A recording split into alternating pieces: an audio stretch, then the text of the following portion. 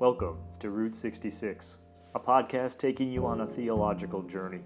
The goal of this podcast is to provide you with 5 to 7 minutes of spiritual nourishment from one of the 66 books of the Bible, or from the robust heritage of Reformed theology. I am your host, Pastor Anthony Savaggio of the Rochester Christian Reformed Church, located in Penfield, New York, and I am pleased that you have chosen to join me on this journey down Route 66.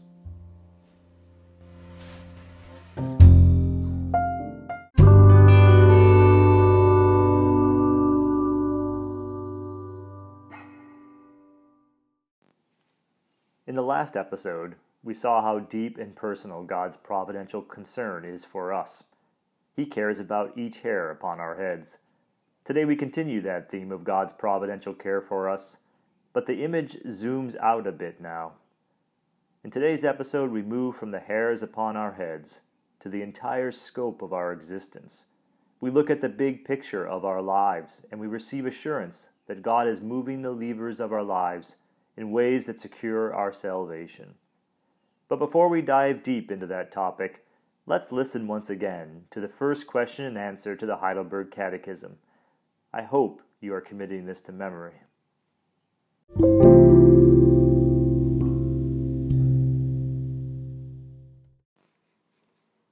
Question number 1.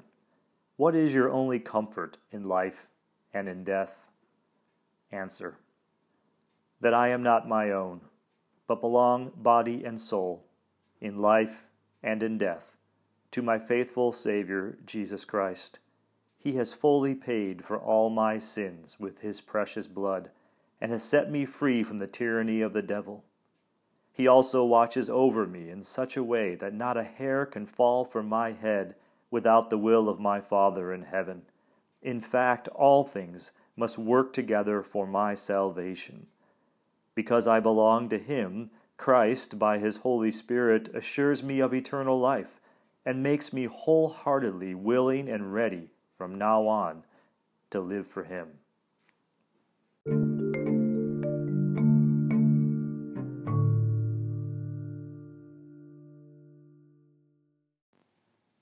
Our focus today is on this section of the answer. Quote, "Indeed, all things must work together for my salvation." When I read those words, I think of a complex piece of machinery with cogs and gears working together to produce a product. In this case, the product is our salvation, and we are assured here in the Catechism that God makes the various parts of the machinery of our lives work together to advance, secure, and yield our salvation. In theology, there are various views of God and the extent of his control over the future. Some theologians emphasize God's sovereignty over all that comes to pass, while others suggest that God has only limited control over future events. The metaphor of the game of chess is often used in these debates, with the question being, how good of a chess player is God? Does God know all the possible iterations of our lives? Does he control them? Can he anticipate the next move? In other words, is God a good chess player? Well, the Heidelberg Catechism answers this question in the affirmative. The Catechism emphasizes God's complete sovereignty over all that comes to pass in our lives, in our world, and with regard to our salvation. Listen to the answer again. Indeed, all things must work together for my salvation. That is a comprehensive and universal statement. However, note what's missing here. The promise is not that all things will go well for us all the time.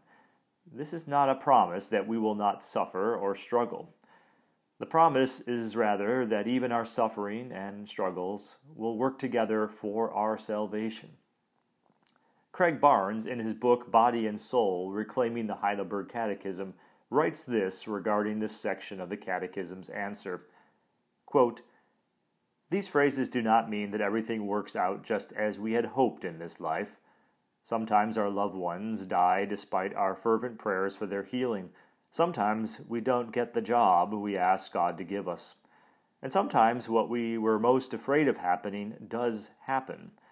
What the Catechism and the whole of Christian tradition means by the claim that, quote, all things must work together for my salvation, end quote, is that in all things, both wonderful and horrific, the Holy Spirit is at work, drawing us to Jesus Christ, the Savior to whom we belong. End quote. Yes, indeed, God is a good chess player. He catalogs the hairs on your head, and he inventories your tomorrows. He sweats the small stuff and has the big picture of your life in full view. And he promises you that all things must work together for your salvation.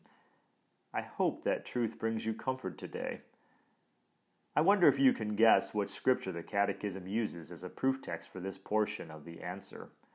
It is an oft-quoted scripture, and one that has brought great comfort to Christians through the ages. Can you guess it? Yes, you're right. It's Romans 8:28. Hear now these words of comfort today. And we know that in all things God works for the good of those who love him, who have been called according to his purpose. Think about that scripture today. Remember it. Let it find root in your cerebrum. Let it ease your anxiety. Let it warm your heart with the knowledge that God holds your future and that he is a most excellent chess player. Grace and peace to you. Amen.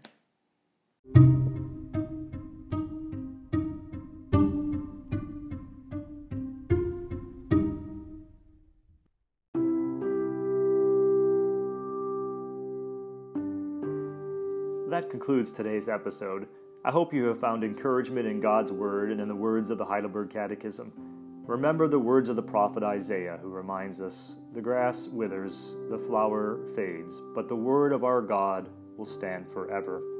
If you would like more information about Rochester Christian Reformed Church, or if you would like to listen to my online sermon library, please go to rochestercrc.org. Thank you.